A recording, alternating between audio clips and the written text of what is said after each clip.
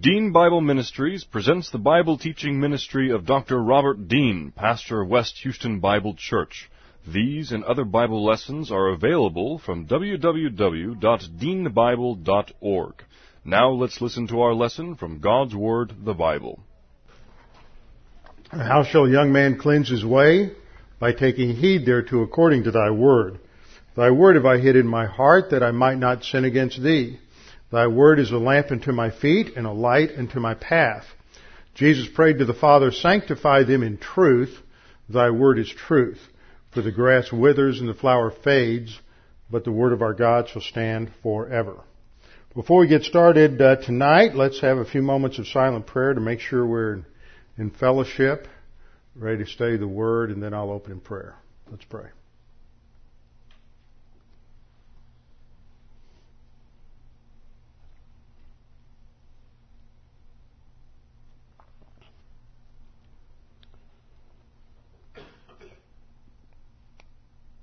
Father, we're thankful that we have your word to go to because it is the absolute truth. It is the book. It is the revelation that is the basis for understanding everything in your creation.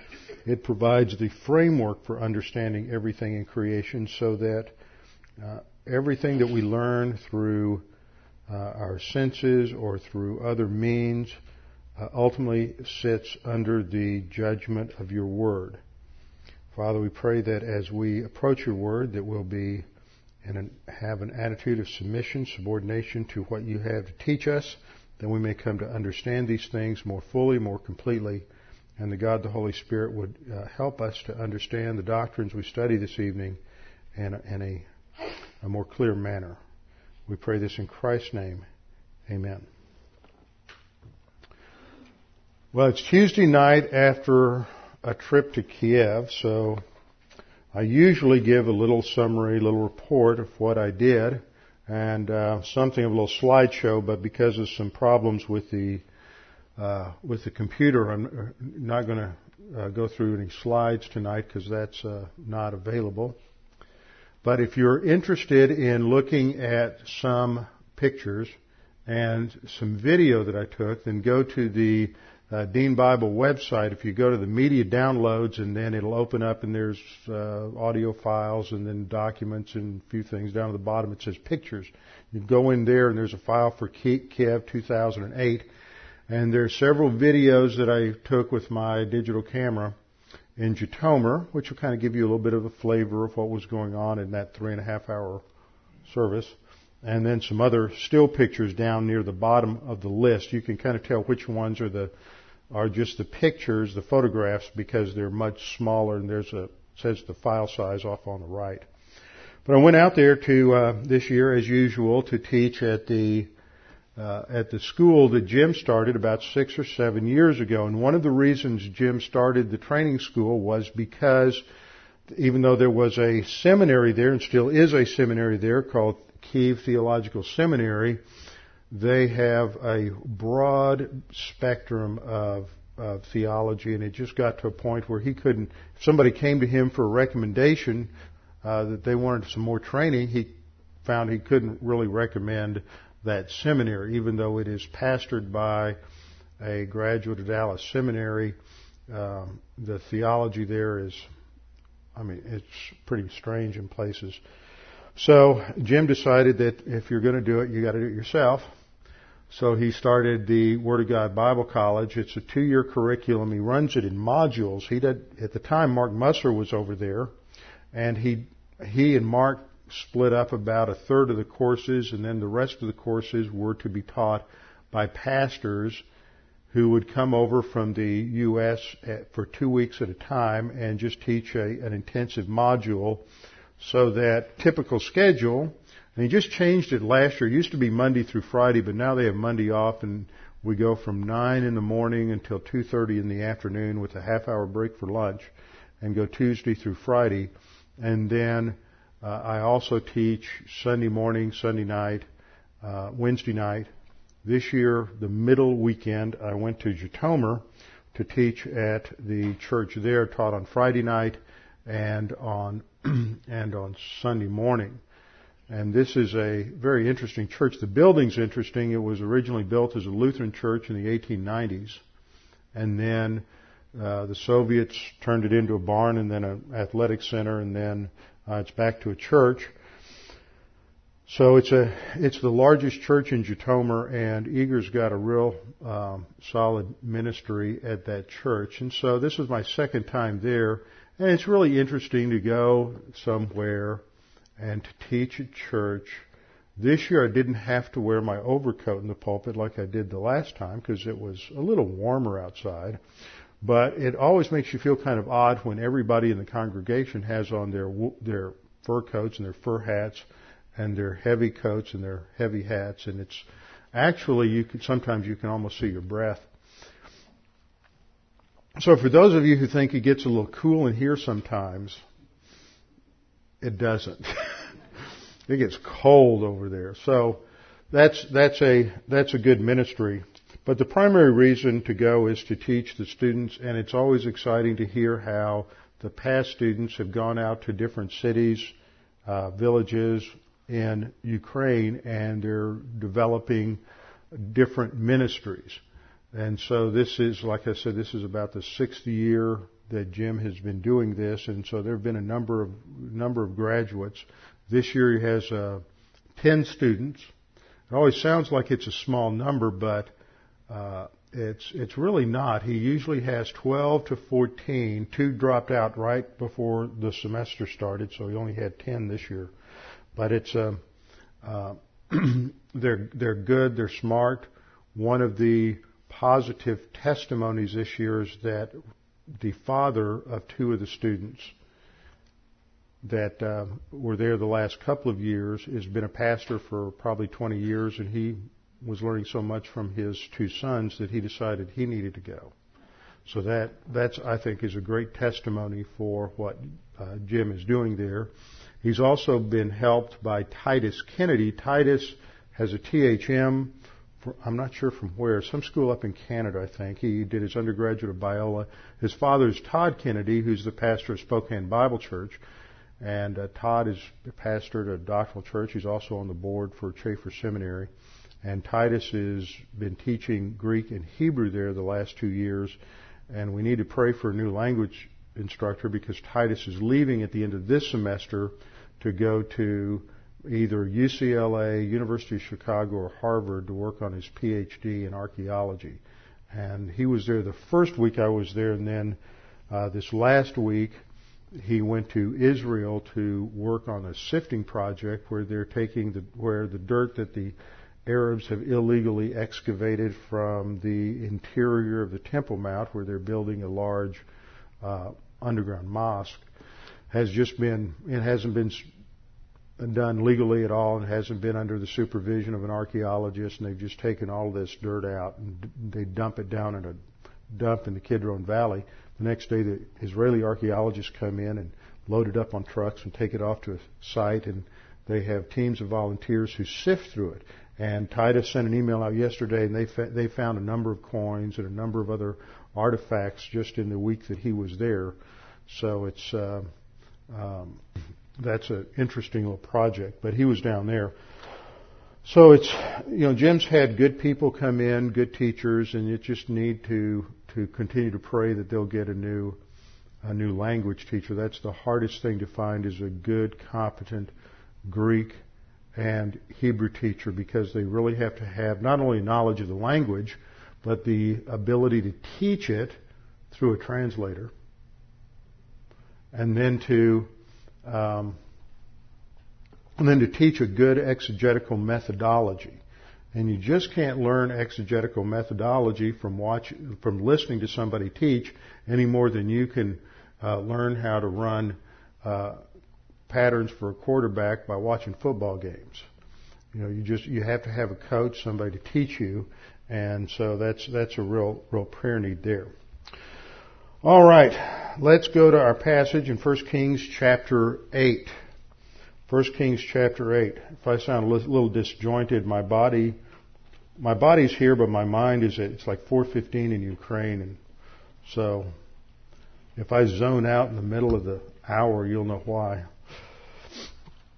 1 Kings chapter 8 takes our attention on the dedication of the temple. Before I left, we had in our lesson, I traced the movements of the ark from its original construction and the dedication of the tabernacle in 1446 BC through the wilderness wanderings, through the conquest, the time it spent at Shiloh, when it was lost at the Battle of Aphek to the Philistines, came back, Kiriath Jearim, and then later when David moved it to Jerusalem. And so we went through the first 11 verses as they were finally bringing the ark up from the city of David, from Zion, which is just below the Temple Mount, to the temple itself. And as they bring it into the temple, we read in verse 10, "It came to pass, when the priest came out of the holy place, that the cloud filled the house of the Lord, so that the priest could not continue ministering because of the cloud, for the glory of the Lord filled the house of the Lord." And the emphasis there is on the indwelling presence of God. This is usually referred to as the Shekinah glory. And as the cloud settles down, it is God showing that He is taking up residence in the Holy of Holies. Now the interesting thing is, how can an omnipresent God, an infinite God, isolate Himself into one place? And this is a question that Solomon himself will raise in his prayer of dedication, so we'll wait to look at that when we get there in the next couple of verses. But this is what happens, is that the infinite God is able to somehow particularize or localize Himself in a particular place, even though He is infinite and even though He is omnipresent. He doesn't lose that, but He somehow is able to have a particular location. And so as the cloud settles on the tabernacle, Solomon speaks and says, "The Lord said He would dwell in the dark cloud." And this is a special word in the Greek. It's arphel, which refers to a thick cloud, a enshrouded cloud, thick darkness. They couldn't see their hand in front of the face. The priest couldn't. And so it's a word that's used sometimes to refer to a stormy sea, and it is typically a word used in passages that picture the end-time judgments, God coming in thick clouds of judgment, especially during the time of the day of the Lord. And there are various passages that reference that: Jeremiah 13:16, Ezekiel 34:12, Joel 2:2, Zephaniah 1:15. So it is a indication of the presence of God and of His approval of the Solomonic temple, which is referred to as the first temple. We come to verse 13. Solomon says, "I have surely built you an exalted house and a place for you to dwell forever." And as we look at this, there's some interesting things that go on in this passage. The first is the construction at the beginning, where he says, "I have surely built."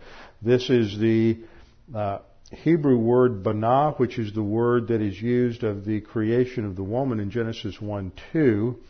But more importantly, this is an interesting grammatical construction because you have the repetition of the verb, you have a cal infinitive construct plus a cal perfect. Now I always try to make this point because many of you have heard an erroneous interpretation of this syntax. It doesn't mean the idea of doing something and then doing it. For example, this is the same construction you have in Genesis chapter 2 verse 17, that if you eat of the fruit of the tree of the knowledge of good and evil, you will surely die. That's the idea there. It is not dying, you will die. And there are people who have translated it that way. And if you were to translate this grammar the same way, it would say, "Building I have built." And that just doesn't make sense. It's poor grammar and doesn't mean anything. It is the repetition of the verb in the Hebrew is designed to intensify the meaning, that this is something that has definitely, purposefully been accomplished. And so Solomon says, I have certainly built you an exalted house. The word for exalted is the Hebrew word zabul, meaning that which is magnificent or lofty. It is an exalted dwelling, and it is, I showed you some pictures the last time, artist reconstruction, but I just don't think that artists capture the temple and how it looked, because this was the most impressive structure. It was outside and inside, it's covered in gold. When the sun is coming up from the east and hits the entry to the temple, the reflection of the sun off of that gold was so brilliant that anyone coming into Jerusalem and seeing that was just overwhelmed. The descriptions in the scriptures, this is the most beautiful thing, the most attractive building that anyone has ever seen. It's not just hyperbole or exaggeration. It was just a marvel in the ancient world, and this is where God establishes His dwelling. So Solomon says, I have built you an exalted, a magnificent habitation. It's a word that is used 3 times in the scriptures to describe the dwelling place of God. One of those places is also in Isaiah chapter 63, verse 15. Now, the other word that's of interest in this passage is the word to dwell. This is from the Hebrew word shakan, which means to settle. Sometimes it means to occupy. Other places it means to lie down or set in place. But it has a primary meaning of dwelling. And this becomes the basis for the later rabbinic term Shekinah. We talk about the Shekinah glory. And really what we're saying is it's the dwelling glory. It's the glory of the dwelling of God. And this word comes over etymologically into Greek as skene, and it's used in John chapter 1, where John writes that the Word became flesh and dwelt, skene, tabernacled, dwelt among us. And that word goes into other languages as various cognates of the Hebrew shakan. So this has the idea of dwelling. This is where that term comes from. This is where God is going to take up His dwelling. So Solomon describes what has happened here as the cloud settles on the temple, that God is dwelling in, taking up His dwelling in the temple, and He will stay there until approximately 590 BC, which is before the Chaldeans under Nebuchadnezzar come in to take them into captivity, and God will depart from the temple. And Ezekiel will see this in a vision where the glory goes out to the entryway of the gate, and then to the east gate, and then across the Kidron Valley to the Mount of Olives, and then ascend to heaven, which is the same place from which Jesus ascended to heaven after the resurrection. Verse 14, we come into a section of about 8 verses where Solomon turns around and articulates a blessing upon the people. This is an introduction to what is an extremely formal type of ceremony. They have, according to the verses back in verses 1 through 4, all of the elders of Israel have gathered here. He has waited until the feast in the 7th month, which is the Feast of Dedication, and he is dedicating the temple at that particular time. So there are going to be numerous, thousands of animals sacrificed. The orchestra choirs are all gathered. The people are singing praises, recitation of Scripture. It is an enormous event with a tremendous amount of ceremony, and it is right because this is for the dedication of the temple and the coming of the Lord. So as he turns to the congregation, verse 14 is simply a summary of what he is going to say in the next 7 verses. We read in verse 14, "Then the king turned around and blessed the whole assembly of Israel, while all the assembly of Israel was standing." And then you just read ahead for a minute with me, verse 15. "And he said, Blessed be the Lord." So when it says he blessed the people, then the next verse is going to tell us how he goes about doing that. It's been very common, and I hear all kinds of people now saying, well, bless you, or have a blessed day, and this word blessing has become trite and trivial now because people are overusing it, and most people don't have any idea what the word actually means. And if we look at the context here, it's used a couple of different ways. He turns around and blesses the assembly. Well, what exactly does that mean? And the word is barach. That's the root word. It's in the PL imperfect, and the PL is an intensified stem, and it has the idea of blessing, which can mean praise, it can mean thanksgiving, it can mean to kneel or to salute or greet. And in the context here, this is when Solomon is first addressing the assembly of the elders and the people, and this is his opening salutation. So here the word bless has more of the meaning of his initial greeting of the people. And in that, he is going to focus their attention on God and what God has done in the history of Israel and what God has provided for them. The whole focus of this section from the verse 14 down through the end of the chapter in verse 66 is one of the great chapters in the Bible that talk about prayer, public prayer. The prayer is actually a claiming of a promise. So it helps us understand what it means to claim a promise or to pray through promises that God has given us in His Word. And it is also a tremendous example of one form of corporate worship. So in that sense, it helps complement what we're studying in the worship series in Revelation on Sunday morning. So he turns around and he blesses or greets the whole assembly of Israel. And note their posture while the assembly of Israel is standing. Now, we don't do a whole lot of standing here other than when we sing hymns, because it's better for our posture when you're singing if you stand up. But in many churches, and I've been to some in the States, and I've been to some for the Ukrainian Baptist Church where I was last weekend, when you pray, everybody stands up. Some churches, if you read the Scripture, everybody stands up. If I start reciting the verses I recite before Bible class, everybody stands up.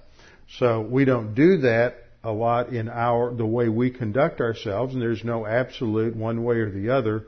But in the Scriptures, you often see this with the Jews, is that when there are prayers given, they stand up. When there's the reading of Scripture, for example, in Nehemiah, and I think it's about chapter 9, when they call all the people together and begin to read the law to them, and you have the priest standing up in the front, Ezra, reading the law, and then you have other priests, because you've got tens of thousands of people there. You have others in the crowd who are repeating that so that it can be heard throughout the entire crowd, and everybody stands there from about 9 o'clock in the morning until 3 o'clock in the afternoon. See, you have it so easy. Not only is it really not cold in here and you think it is, but you have a nice, soft chair to sit in, and I don't make you stand up for even an hour while I teach. You get to sit there, so there's nothing to complain about. So the whole assembly of Israel stands through this entire prayer of dedication. Verse 15, we see what the greeting consists of. He begins with another form of the word barak. This time it's in the qal passive, which means that God is actually the recipient of the blessing. And here the word bless has the nuance of praise. And so praise or thankfulness. And so here when he says, blessed be the Lord God of Israel, when we look at what he says in terms of why he is blessed, it is a rehearsal of what God has done in the history of Israel and how God has provided graciously for Israel. And so what follows is a statement of praise focusing on God. It's not a psalm, but it has the same ideas of what is called a a descriptive praise psalm, where it describes what God has done in the past and why he is worthy to be honored and to be praised. So it begins, blessed be the Lord God of Israel. And there's a couple of things that we should note here as he begins. And the first is the way he refers to God. He refers to him as Yahweh Elohim. In the Hebrew, the Yahweh is the four-letter tetragrammaton YHWH that is the name of God that is associated with his entering into the Mosaic covenant. In your English Bibles, the tetragrammaton is normally indicated by uppercase Lord, or sometimes if Lord is in just regular first letter initial capital and then lowercase ORD, then God would be in uppercase. So either way, that indicates when the word for Lord or God is in uppercase, all uppercase, that indicates that it's Yahweh in the original. So the name Yahweh is associated with the Exodus, and it is associated with the giving of the Mosaic covenant. And this is important because what the foundation for everything that Solomon says is the Exodus event and God's redemption and the Mosaic covenant, and then secondly, the Davidic covenant. If you don't understand the Mosaic covenant and the Davidic covenant, you don't understand why he's saying what he's saying. Because he has thought through these two covenants, specifically the blessing and the cursing sections, the divine discipline sections of the Mosaic covenant, and that forms the core of his prayer of dedication. And then in the initial part, the introduction that we have here and in verses 22 down to 30, that focuses more on the Davidic covenant. So which shows how these promises that God has distilled into these two covenants have been the focal point of Solomon, and they have really taken root in his soul, and the statements that he is making, the prayers that he is uttering, are an outgrowth of his meditation on God's promises. And the word meditate means to contemplate, to think about something. It's not this Eastern mystical idea that you vacate the mind and focus on nothing. It is the idea that you take time to concentrate, study, think about what God has said, who He said it to, all the conditions related to it, and how it relates to your own life. So it just shows how the Word of God has infiltrated the soul and the thinking of Solomon at this stage in his life. So he says, "Blessed be the Lord God of Israel," and this is foreshadowing of the focal point of this. And as one of the principles I'll be developing in the worship series on Sunday morning is what makes worship is that it is God-centered. It is theocentric. It is not about what's happening in me, how I feel about God, how I've been moved by various so-called religious events or songs or anything else. It is about who God is and what He has done in history. There's objective information here, objective actions of God, not just this sort of superficial, trivial, feel-good kind of stuff which is defined as worship today. So blessed be the Lord God of Israel. And the focal point there again is God's covenant, the Abrahamic covenant, the Mosaic covenant, and the Davidic covenant. Blessed be the Lord God of Israel who spoke with his mouth to my father David. So here he is going to take us right to the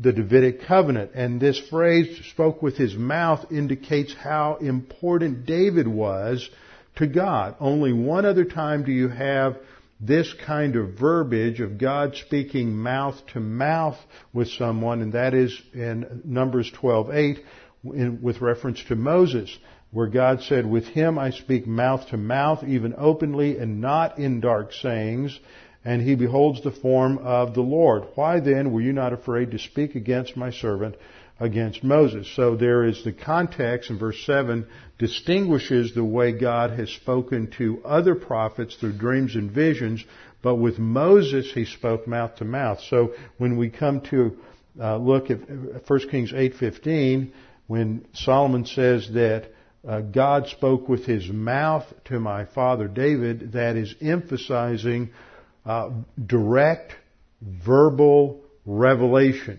that God is speaking audibly with David. If David had had a little MP3 recorder, he could have recorded the sound of God. It was an objective historical reality. It wasn't just some voice David heard inside of his head, because then he wouldn't really know, well, did I just have a bad dream because I ate the wrong thing for dinner or what? So, blessed be the Lord God of Israel who spoke with his mouth to my father David and with his hand has fulfilled it. Now this is an anthropomorphic idiom in Hebrew. The hand of God is an idiom for the power of God. It is not emphasizing God's literal hand, but that hand is how we do things, how we accomplish things. And so it is an idiom for the omnipotence, the power of God, the strength of God. These are key words that we find in a lot of parallel type passages. And so we see the example of the power of God that he goes to is when he brings the Jews out of Egypt. In verse 16, since the day that I brought my people Israel out of Egypt. So Solomon is rehearsing what God said to David.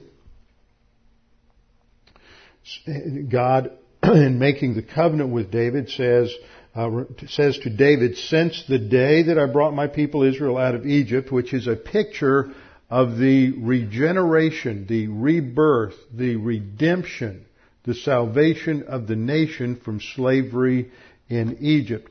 What's important to understand is when you go through Scripture from Genesis through the rest of the Pentateuch, and then you get into the historical books, and you get into the major prophets, and then into the New Testament, you discover that there are about 8 or 9 key events and people that are constantly referred to. And that the whole theology of the Bible hangs on these people and these events. One of those is, of course, Adam and the fall in the garden. Another is the flood. Another is the call of Abraham and the Abrahamic covenant. Another is the Exodus event. This is how Charlie Clough came up with his idea for the framework, is that it is these key historical events that are referred to again and again and again throughout the Scripture, and God has revealed himself in certain doctrines historically within the framework of each of these events. And so as we understand how these doctrines in their original historical context, the first time God reveals them, and we trace that through the Scripture, then it gives us a comprehensive view of what God is doing in Scripture. And we're able to take the Scripture as a consistent whole. And most people you listen to don't do that. I mean, they just open the Bible up and say, okay, I'm going to preach on this week, and they turn over here and I'm going to do this topic next week. And whatever they think people need to hear, they just jump to in these various topical type messages rather than teaching through the Bible verse by verse through whole books of the Bible so that we get a consistent totally integrated view of how God thinks and what He has said about His creation. So this is just an example of that as God is giving His covenant to David, the thing that He goes to first of all is the Exodus event, which is the birth or rebirth of the nation. They're initially born, you might say, with Abraham, and then there is this rebirth when they are brought out of slavery in Egypt. So God says to David, since the day that I brought my people Israel out of Egypt. Now, we're going to get to something important in the next 2 or 3 weeks, and so until then, I'm going to have a little pedagogical repetition, just like we did with land, seed, and blessing. Who are my people? In context. I don't hear you. Israel. Okay. Just want to make, you'll understand why in about 3 weeks. Israel. The my is first person singular. God is speaking, so He's talking about His people, and it's Israel. He's not talking about anybody else, and He is referring to the fact that He brought His people Israel out of Egypt. He says, I have chosen no city from any tribe of Israel in which to build a house, that my name might be there. And then I have the word gap there. I'll tell you what that means in just a minute. But I chose David to be over my people Israel. So God is stating to David that at the very beginning I didn't pick a city, I didn't pick a tribe for my house.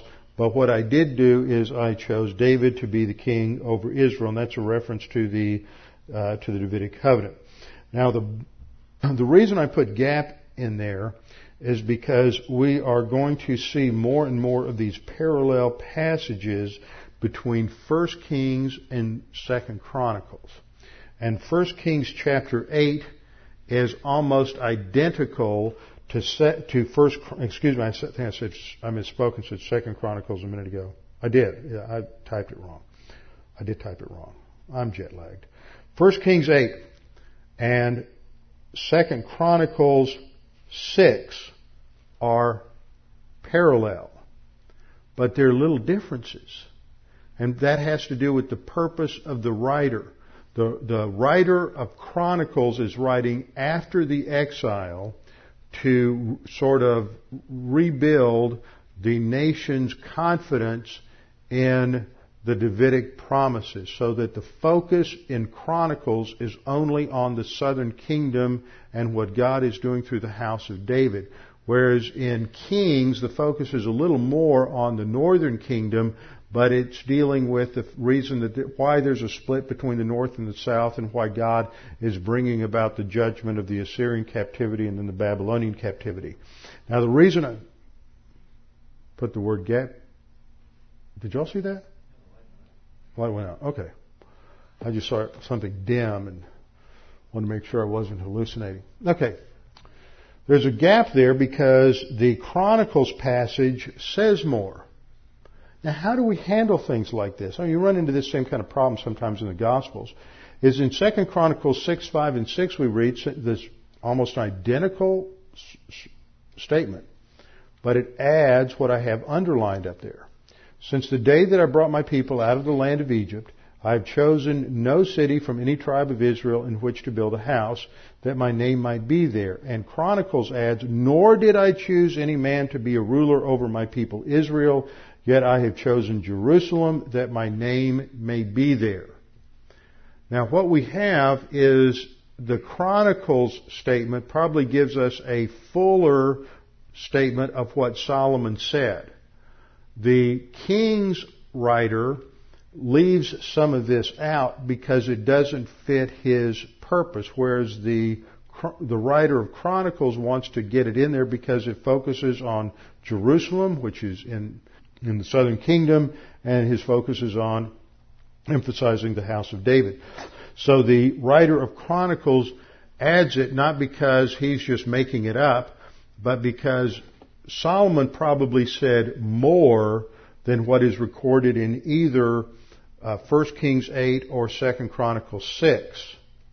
And the writer of Scripture, under the inspiration of the Holy Spirit, is giving us an edited version, not a summary. He is giving us word for word what was said, but he's not necessarily giving us every word that was said. And so in the Chronicles passage, he gives us a little fuller rendition of what Solomon said than in the King's passage. So what we see here is God speaking to David, since the day that I brought my people Israel out of Egypt, I didn't choose a city, I didn't choose anybody, but then I chose David to be over my people Israel. Then Solomon is speaking in verse 17. He says, now it was in the heart of my father David to build a temple for the name of the Lord God of Israel. Solomon says, it was in the heart of my father David to build a temple for the name of the Lord God of Israel. But the Lord said to my father David, whereas it was in your heart to build a temple for my name, you did well that it was in your heart. Now the first thing we have to understand is the meaning of the word heart. And the meaning of the word heart is really talking about the center of a person's being, the center of their soul, the core of their soul. We use it that way a lot. When we use the word heart, idiomatically, we don't use it to refer to necessarily the pump that is pumping in the middle of our body. We're talking about something that's at the core of the heart of a matter. Or we go to the store and you buy something and put in a salad. It's called hearts of palms. This comes from the center of something. So it's the word heart is focusing on this idiom. That's how it's used most of the time in Scripture. In a few places, it has more of an emotional sense to it because the word heart is almost what we would use as a synonym for the whole makeup of the soul. But in most places, the word heart has to do with the core thinking in a person's soul. So it's a thought word. So the Lord is saying, so Solomon is saying, now it was in the thinking of my father, it was what he wanted to do, it involves his volition, his desire, that he wanted to build a temple for the name of the Lord God of Israel. But the Lord prevented that. But he recognized it. And we see an important principle here is that God recognizes at many times our desire to do certain things, but in His sovereignty, He doesn't allow us circumstantially to be able to do it. But I believe that because that's our desire, that's our motive, under the filling of the Holy Spirit, God recognizes this, and it will probably be a part of the gold, silver, and precious stones that we have at the judgment seat of Christ. Because God honors and recognizes that that's what we want to do, but He's the one who's preventing us from being able to perhaps do something that we might want to do. And that's exactly what we see with David. He says, you did well that it was in your heart. He is praising David because David wanted to do something that was very honorable and was the right thing to do, but God is the one who stopped him from doing it. So David is going to get some recognition for his right motivation and his right desire. But God blocked it. Verse 19 says, nevertheless, you shall not build the temple, but your son who will come from your body, he shall build the temple for my name. So this goes back to the Davidic covenant. 2 Samuel chapter 7 and 1 Chronicles chapter 17 deals with this, where God specifically promised David, and we've gone through this in a lot of detail in the past, so I'm just going to hit the high points here, that God promised David that it would be his direct descendant, and later he told David that he was referring to Solomon long before the Adonijah rebellion, that it would be Solomon, and that Solomon was the one who would build the temple for his name.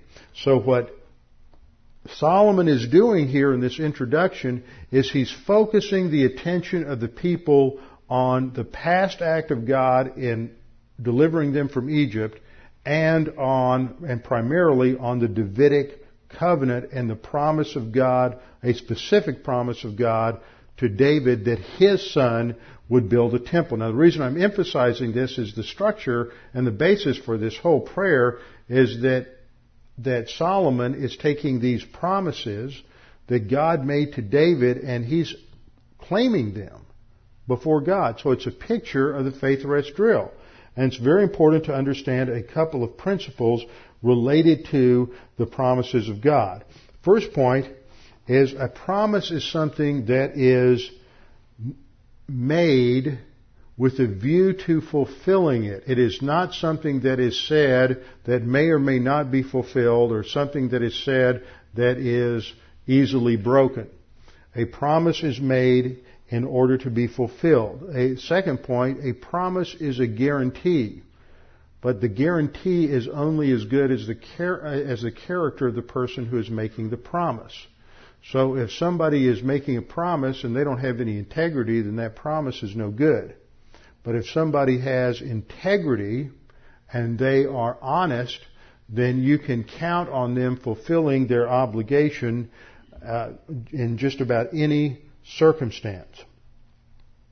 And the third point we need to understand about promises is that promises are made to different groups of people or different individuals, and it's very important to identify who a promise is made to. If you make a promise to one person, then somebody else doesn't have the right to come along and say, well, you need to fulfill that promise to me. And of course, the most obvious distinction here is that if God has made a promise to Israel, then the church can't come along and claim that promise for herself. And so we have to be careful when we handle certain Old Testament promises, because they're not given to the church and there's not even a crossover application to the church. And in some cases, we even have to be careful in the Gospels when Jesus makes promises to the disciples. And sometimes it's difficult to tell whether the promise is just for the disciples or whether he is speaking to the church through the disciples. So when we look at promises, we have to recognize that some promises are made to all mankind. For example, the Noahic covenant includes a promise that God will never again destroy the earth by water. But he will destroy it again by fire. It's not, and that's a promise that's for everybody on the earth, believer, unbeliever, Jew or Gentile. It is a universal promise for every human being. There are other promises that are to specific individuals. Even within the Abrahamic covenant, there are promises to Abraham that don't extend beyond Abraham. God says, I will make your name great. That is not to be applied to all of his descendants. That is that Abraham's name will be made great. And God said, I will give you the land. He's not just saying I'm going to give your descendants the land, but I'm going to give you the land. Well, since Abraham never owned the land, Jesus is going to use that as an argument for resurrection, that Abraham's going to have to be raised from the dead so that God can fulfill his promise to him. So that becomes a very sophisticated argument for resurrection. So promises are made to all mankind. Promises are made to individuals. Promises are made, for example, to Abraham and all his descendants. Romans chapter 9, verse 4 says that the covenants and the promises belong to Israel. So that there are certain promises that are specifically directed only to the descendants, Abraham and his descendants, Israel.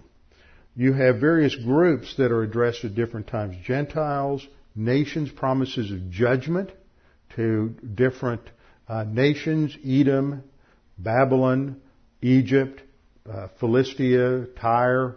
These are promises of judgment. You have promises to the church. You have promises to the disciples. You have promises to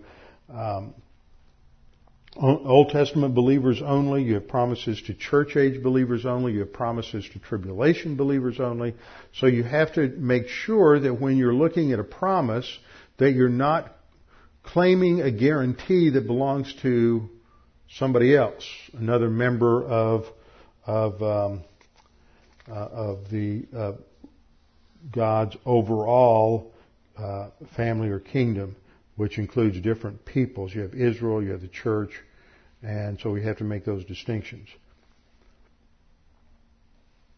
Now, when we come to the Davidic covenant, God promised an eternal house, an eternal throne, and an eternal kingdom. And He promised that this would go through Solomon initially, but as we'll see, because Solomon was disobedient, the seed line is going to go actually through his brother Nathan. So, verse 20, Solomon says, "So the Lord has fulfilled the word which He spoke."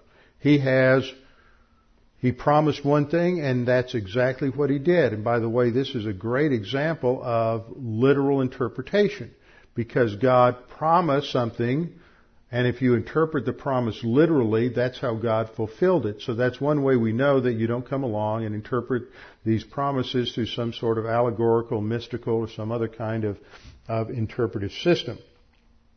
"The Lord has fulfilled His word which He spoke, and I have filled the position of my father David, and sit on the throne of Israel as the Lord promised, and I have built a temple for the name of the Lord God of Israel." Now, an interesting thing that we see here is the word for promise is simply the Hebrew word davar, which is the word for to speak. The noun form just means a word or a thing or a matter. But in certain contexts, in contexts like this where it talks about something that God spoke, and you have the speaking of a statement, the utterance of a statement, and then a fulfillment, it indicates a promise.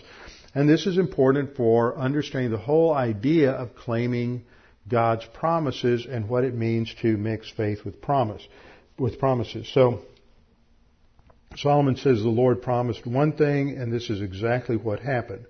Verse 21, "And there I have made a place for the ark, in which is the covenant of the Lord," a reminder, of course, of the entire Mosaic covenant, "which He made with our fathers when He brought them out of the land of Egypt." So the backdrop for understanding what happens in the rest of the chapter has to do with understanding the two covenants, the Mosaic covenant and the Abrahamic covenant. And then in verse 22, Solomon stands before the people, and in verse 22 we read, "Then Solomon stood before the altar of the Lord in the presence of all the assembly of Israel, and he spread out his hands toward heaven." And at this point, there is another verse added in Chronicles that was left out here that just fills in the setting a little bit. And we see this in 1 Chronicles 6:13. "Now Solomon had made a bronze platform that's 5 cubits long, 5 cubits wide, and 3 cubits high, and had set it in the midst of the court, and he stood on it," so he's above the assembly, "and he knelt on his knees in the presence of all the assembly of Israel, and spread out his hands toward heaven." So what is said in Chronicles doesn't in any way contradict what's in 1 Kings, but it fills in a little more detail. Now, there's a lot of debate today in some of the scholarly literature on just exactly how long the cubit was, because the cubit was the length from a man's elbow to the tip of his fingers. And so my cubit is going to be quite a bit different from the cubit of somebody who's, let's say, 5'4". And so there really weren't any standardized cubits. And to make things more complicated, you had a royal cubit, and then you had a common cubit. The Egyptians had a cubit that was longer than the Babylonians and the Assyrians. So nothing technical is dependent upon this. So the average was around 18 inches. Sometimes it could be a little shorter, sometimes a little longer. So this platform is about 7.5 feet by 7.5 feet, and it is about 4.5 feet high. So it's just enough for Solomon, just a nice platform, which even when he kneels, he will still be elevated enough so that the people can see him. And he kneels and spreads out his hands towards heaven. Now, that is not the kind of posture that most of us are used to. In fact, I would imagine that if I came up here on a Sunday morning and decided to crawl up on top of the pulpit on my knees and raise my hands in prayer towards God, that you might think that I had lost it. But there are a variety of different postures assumed by different people at different times in the Scriptures for prayer. Sometimes they stand open-eyed, raising their head toward heaven with their arms outstretched. Other times they're bowing before God. Other times they are sitting. Other times they are standing. So there is no one prescriptive format for praying. We have a tendency in Western culture to, and especially in our ecclesiastical tradition, to only assume one position in prayer. But there's nothing wrong with assuming other positions. And some cultures have a variety just because they're more expressive. Europeans tend to be a little less expressive emotionally than some Mediterranean cultures. So we have a tendency to think that when they get very exuberant that we're a little uncomfortable. But that's nothing that is clear or stated in Scripture. The key verse in this next section is in verse 23. And Solomon says, as he addresses God in prayer, Lord God of Israel, there is no God in heaven above, on earth below like you, who keep your covenant and loving kindness with your servants who walk before you with all your hearts. That is the core of his prayer. And there's three elements here. The first element is that he is addressing the Lord God of Israel, and this reminds us that this is the God who entered into a covenant with Israel, as I've covered already. Second thing that he indicates is the uniqueness of God. There is no God in heaven above or on earth below like you. Now, as you read this, you think, well, that's a good statement. That's an important statement. It emphasizes the fact that God is unique. There is no other God among all the pagans like God. What's interesting is if you take the key words here and you trace them, this phrase is almost always used and is restricted in its usage to Davidic covenant passages. It's used in a couple of other passages, but it's used in 1 Samuel 7, it's used in 1 Chronicles 17, it's used in Psalm 89, which is a meditation on the Davidic covenant. So even in this sentence, we see how saturated Solomon's soul is with the language of the Davidic covenant in those particular passages. So the phrase, there is no God in heaven above or on earth below like you, is a passage that just drips with Davidic covenant nuance. And the third thing he states is that you keep your covenant and loving kindness with your servants who walk before you with all their hearts.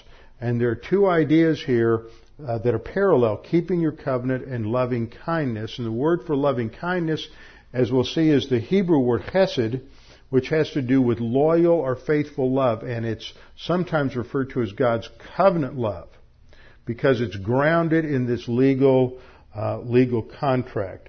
So we start off looking at this phrase, there's no God in heaven above or on earth below like you, and we'll come back and next week and start going through the key ideas here, because these three ideas that I have emphasized here set the themes that go all the way through Solomon's prayer of dedication and form the backdrop of the petition in his prayer. And the petition in his prayer is the application or the claiming of the promise, because he's going to articulate what God promised.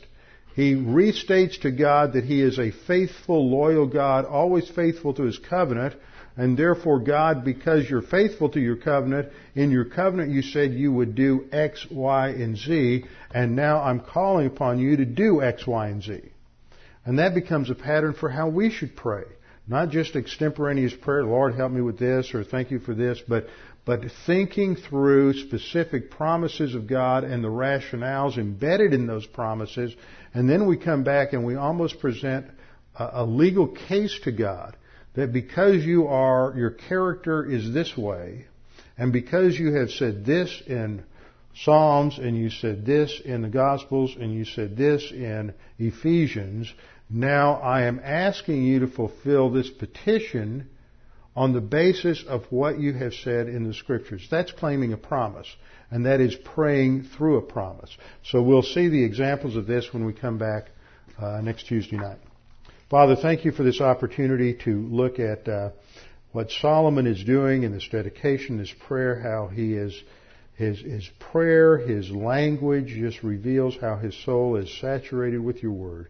And that this is a great example to us that if we are to be more effective, more consistent in our prayer lives, then we should be emulating this kind of soul action, as just as Solomon has concentrated and meditated upon the promises that are embedded in your word. We pray that you would challenge us with the things that we study, that our spiritual life would be would strengthen, and God the Holy Spirit would take these things to enable us to grow more and more. We pray this in Christ's name. Amen.